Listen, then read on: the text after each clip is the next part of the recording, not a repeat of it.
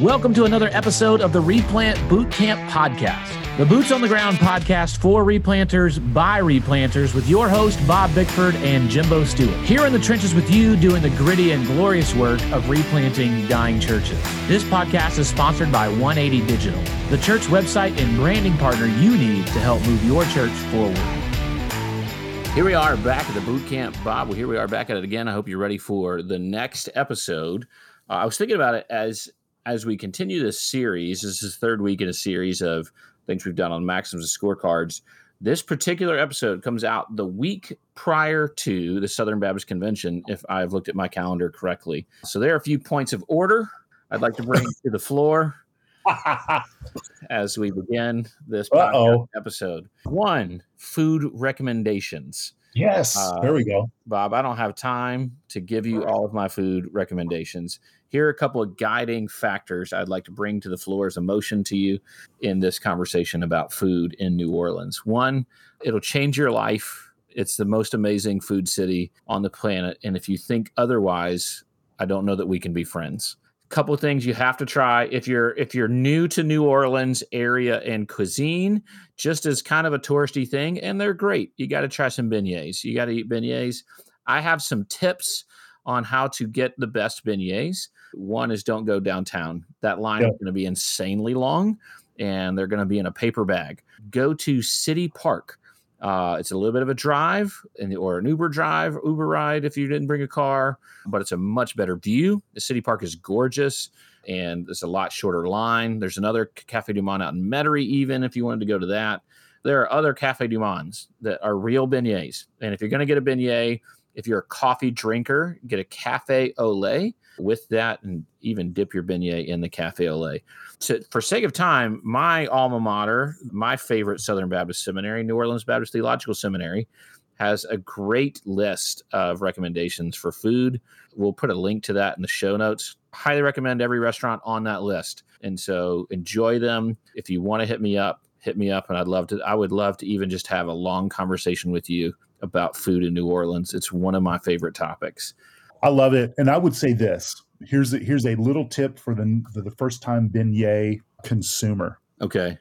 Do not inhale while you are taking a bite of the beignet, because the powdered sugar will cause you to hack and choke. Yeah. And don't be a rookie and inhale with your first bite of your beignet. Also, if it's your first time, probably don't wear black or dark colors. You're going to end up if you've never encountered a beignet before, I can tell you it's more powdered sugar than you think it is. Oh my gosh, it is. There's more to it than you think. So here's the other thing, other second point of order I'd like to bring to the conversation here is, if you are a boot camp listener and you're going to be at the Southern Baptist Convention, Bob and I would love to meet you. Please, if you see us, come up, talk to us. If you hear, typically what I found, Bob, is people don't recognize us because this is a podcast, so they don't see our face and recognize us. Although you could stalk us on social media and you can figure out what we look like. What I found is people hear your voice in particular, and they'll go, mine. Yeah, they'll go, man, I recognize that voice. Where do I know that voice from? And it's Bob. And so if you hear our voices, you see our faces. And in particular, here's where we would love actually to take a selfie with you. And here's why. We're coming up really close on 200 episodes. And I would love to maybe even as we come up on 200 episodes, just share some posts with people that we meet along the way, because we love it when we get to meet you guys out there as we're traveling. And so I'm hoping that we'll see plenty of you at the Southern Baptist Convention. Agreed. It is such a cool thing. I was in Lexington, Kentucky, and met several guys that I'm friends with on Facebook, and they're podcast listeners. And, from time to time, I've seen them comment, and now we're Facebook friends. So it was really awesome to see you guys. And here's what I just want to say. I mean, we are regular dudes who just work in the world of church replanting and revitalization. And so feel free to come on up and introduce yourself. And Jimbo, I laughed a lot at one of the most recent emails that you received or communication pieces that you met.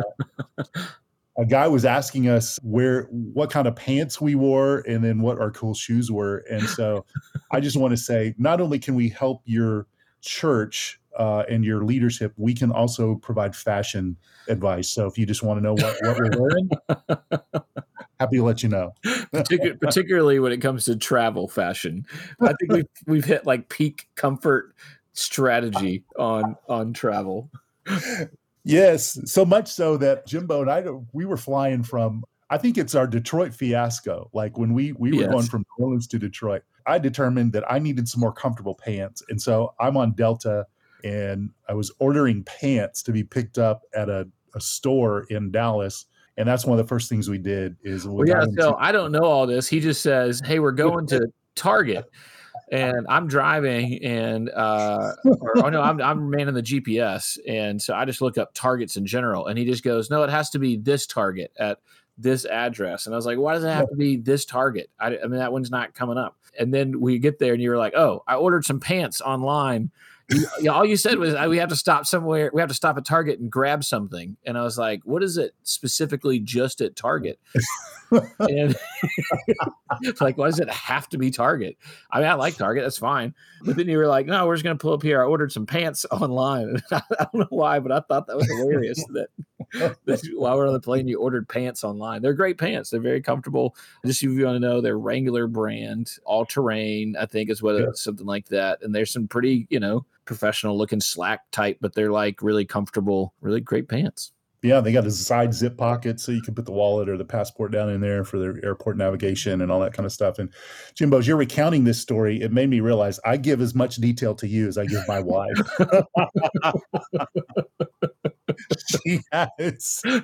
She's always like, "Well, you didn't say that. Well, you didn't think you did." And I'm like, in my mind, Jimbo, and maybe you do this, like, I thought I've said all those things in my mind. But no, you just said, "We got to go to Target." And then it just escalated from there to a specific Target to, "Oh, I ordered pants online and they're going to bring them to the car." So it was a good moment. Hey, we've had a great conversation over the last two. Really, I think I would include this summer episode we did kind of in this as a springboard into this conversation about Maxims scorecards when we are limited in our capacity, resources, people, all those things. How do we think about doing ministry in a way that is sustainable, that's not going to burn us out, that's going to get us moving towards our target and the mission that God has given us? And Bob has put a lot of this stuff together. It's been really good over the last few weeks. And so we're jumping into the last two of the 7 Maxims and scorecards. So before we do that, I just want to read the first ones as a way of reminder. And then you're going to want to go back and listen to the last 2 episodes to get the first 5. And then even the summer episode, if you haven't listened to those already. 7 fundamental shifts for sustainable ministry. 1, discerning and adapting versus doubling down and diving deep into discouragement. 2, leading paradigmatic change versus reinvigorating old programs. 3, empowering and equipping for ministry versus exhausting yourself doing ministry, being the only one doing everything. Last week, we talked about measuring actions versus counting results and scorecards, and how do we figure out ways to measure input goals to move us towards and identify those and celebrate those. And then we also talked about funding. How do we think about the world we live in now and how economics are different than they have been historically for us in the North American church, and how that all takes some approaches. So today we're going to hit the last 2 of the 7 Maxims and scorecards. I'm just going to go ahead and list both of them, and then let's dive in. The first one is pursuing faithfulness versus chasing fruitfulness. And then last one is committing for the long haul versus considering the call when things get difficult. Let's jump into pursuing faithfulness versus chasing fruitfulness. Yeah, man, this might be one of my favorite ones out of the 7. And this comes from 1 Corinthians 3. I love what Paul says as he's talking about the vision of ministry and the call of ministry and the fulfillment of that. Here's what he says. Starting in verse 6, he says, "I planted, Apollos watered, but God gave the growth. So neither he who plants nor he who waters is anything, but only God who gives the growth. He who plants and he who waters are one, and each will receive his wages according to his labor." Right? So here's what Paul is saying. We each have a ministry role. And mine was to proclaim the gospel, to plant the gospel. Apollos' responsibility was to water that. But ultimately, when you see growth happen, Jimbo, who's the one who causes the growth and makes that happen? was God, right? Yeah. So oftentimes we've heard, man, well, that pastor did an amazing job. He really grew that church. Well, if he fulfilled his responsibility to either plant or water, God was the one ultimately who used that work to grow the church, right? So God is the one who gives the growth. And then it says everybody is the same. Like, we're in unity here. Like, if you're planting or you're watering, man, great job. You've been doing your work. We are workmen who work under the lordship of Jesus Christ on the assignment that God gives.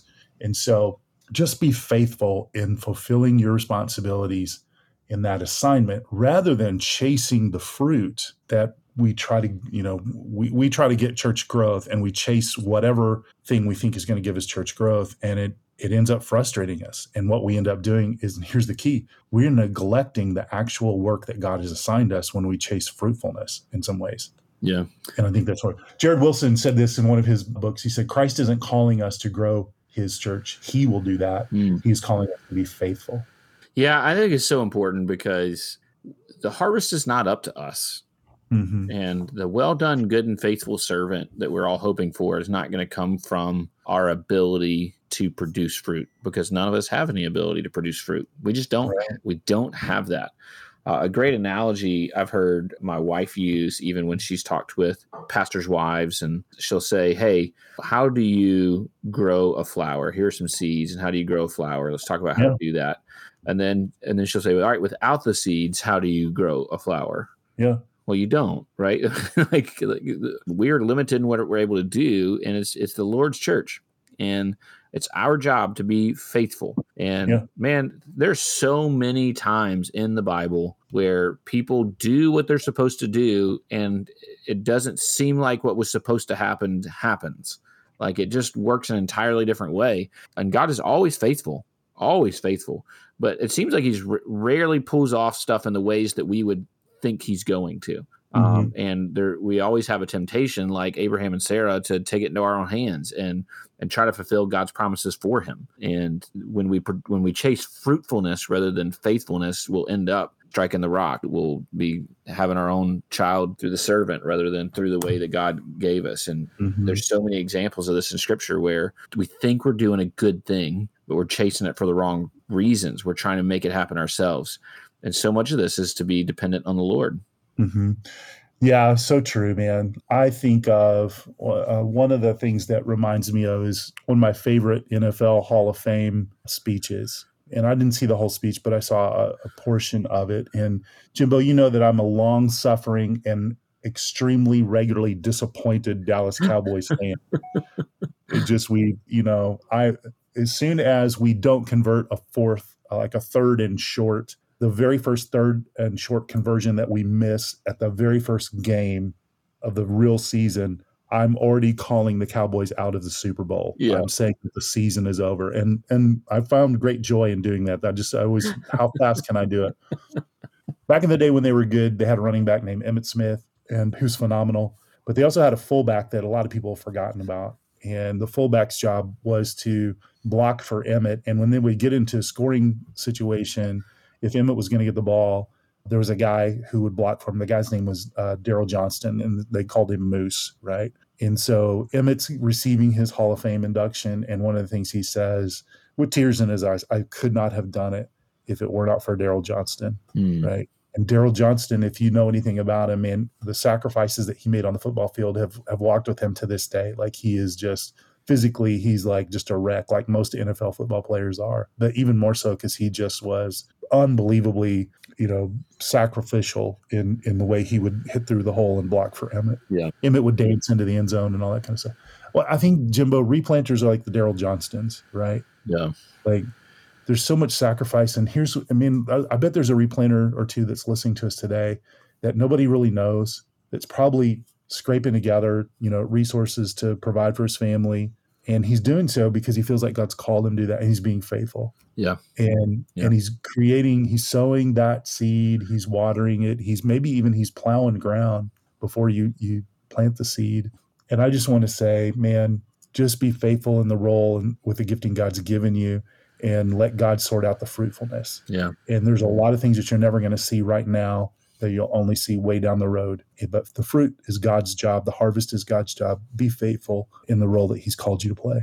That's such a good word. I think, man, that's maybe one of the most important of the 7 maxims that you've listed here. Moving to the 7th one, committing for the long haul versus considering a call when things get difficult. Yeah, man, Jimbo, I don't know about you, but in those first 3 years of replant, I would experience something very difficult, and I would think, I think I've made a big mistake. Yeah, yeah, absolutely. And I would think, is it time to look at the job offerings board somewhere else? Should I pick up the Quick Trip application and make application to be a manager here? Yeah. Like, I mean, just all those sorts of things. And Yeah. and that's what I have a tendency to do when things get hard. And what I realized is through all of that, I did not have a well-developed theology of pastoral suffering.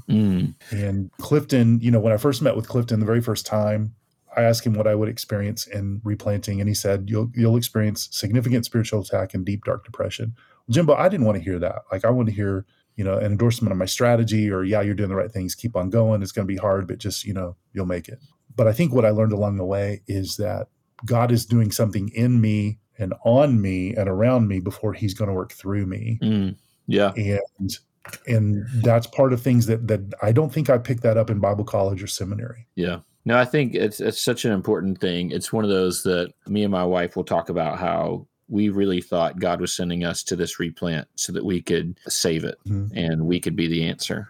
And what we didn't know is that God was really using this replant to save us, and I'm not talking salvific, but I'm talking like our sanctification. I felt like it was sanctification boot camp. Like that's a new podcast. Yeah, sanctification boot camp. There we go. That's our discipleship podcast. Yes. Go ahead and trademark it. Man, it was sanctification boot camp for me. It was like I grew in ways that you can't grow in good times. I mean, I grew in my maturity and my understanding of my role in ministry, of my role in my relationship with the Lord, in ways that you just can't. I don't know that you can grow in those ways when things are going great. And I loved what you said. I mean, you got to have such a good theology of pastoral suffering and perspective on how this is not new, nor is your suffering the worst. I think we have a tendency to kind of be like Elijah right after he defeated all the prophets of Baal, and then he goes and runs and hides in the mountain because somebody's mad at him. And we're like, oh, I'm the only one. There's no one else going through what I'm going through. God's like, no, I actually have thousands of people going through what you're going through.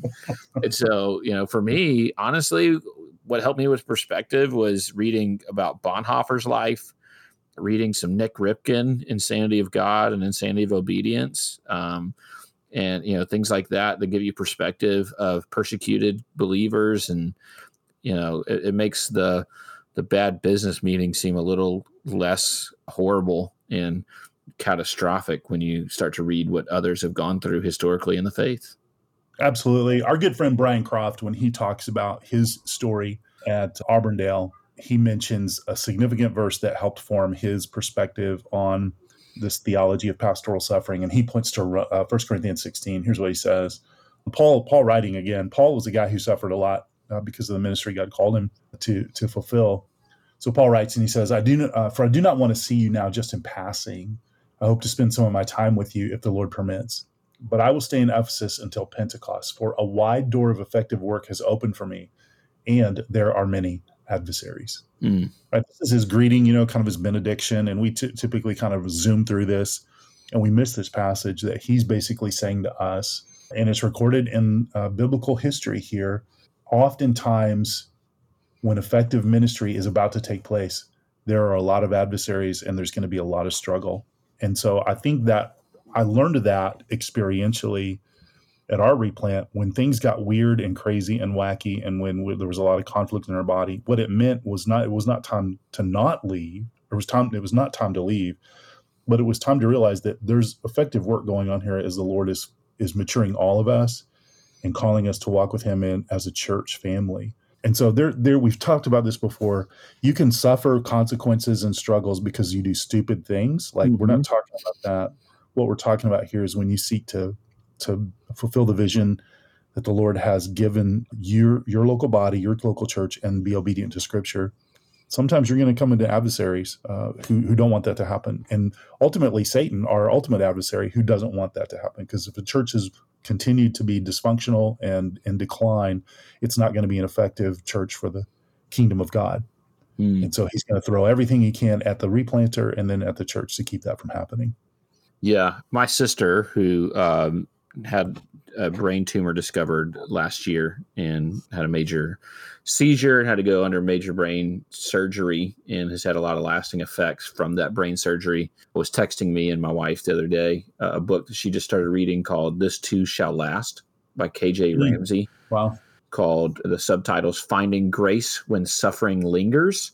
And it's written by somebody with an autoimmune disorder that's suffering a lot in their life, and it's not going to be cured. It's, in this side of glory. And the quote she texted me was, the seemingly impossible task of enduring suffering and rejoicing in it is born in the impossible reality that God became human. The implausibility of having joy in a body with an incurable disease is made possible by God in a body. The possibility of hope in your despair is alive here, as close as your breath.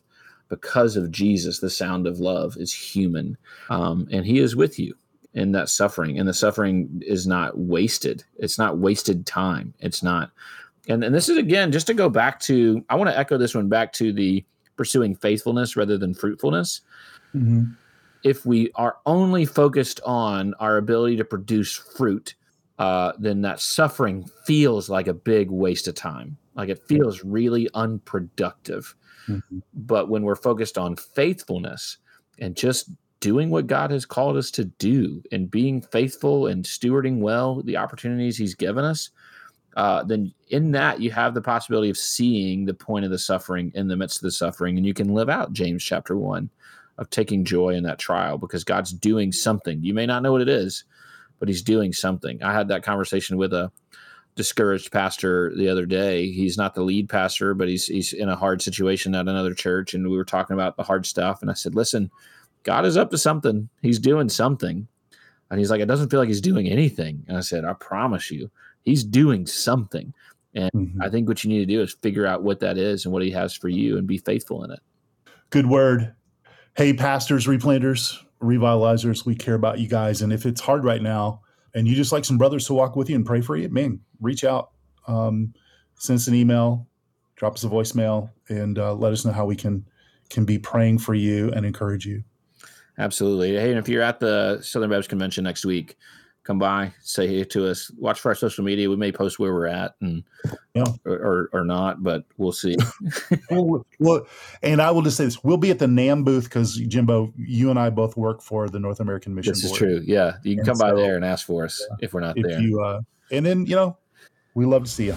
Thank you for listening to this episode of the Replant Bootcamp Podcast, a resource for replanters by replanters. If you enjoyed this episode or found it to be helpful for you and your ministry, please help us get the word out by subscribing, sharing, and leaving us a review on your favorite podcast listening platform. This podcast is sponsored by 180 Digital. 180 Digital is a team of design, development, and marketing experts that love working with churches big and small. Check out 180.church, ONEEIGHTY.church to learn more about how 180 can help your church move forward.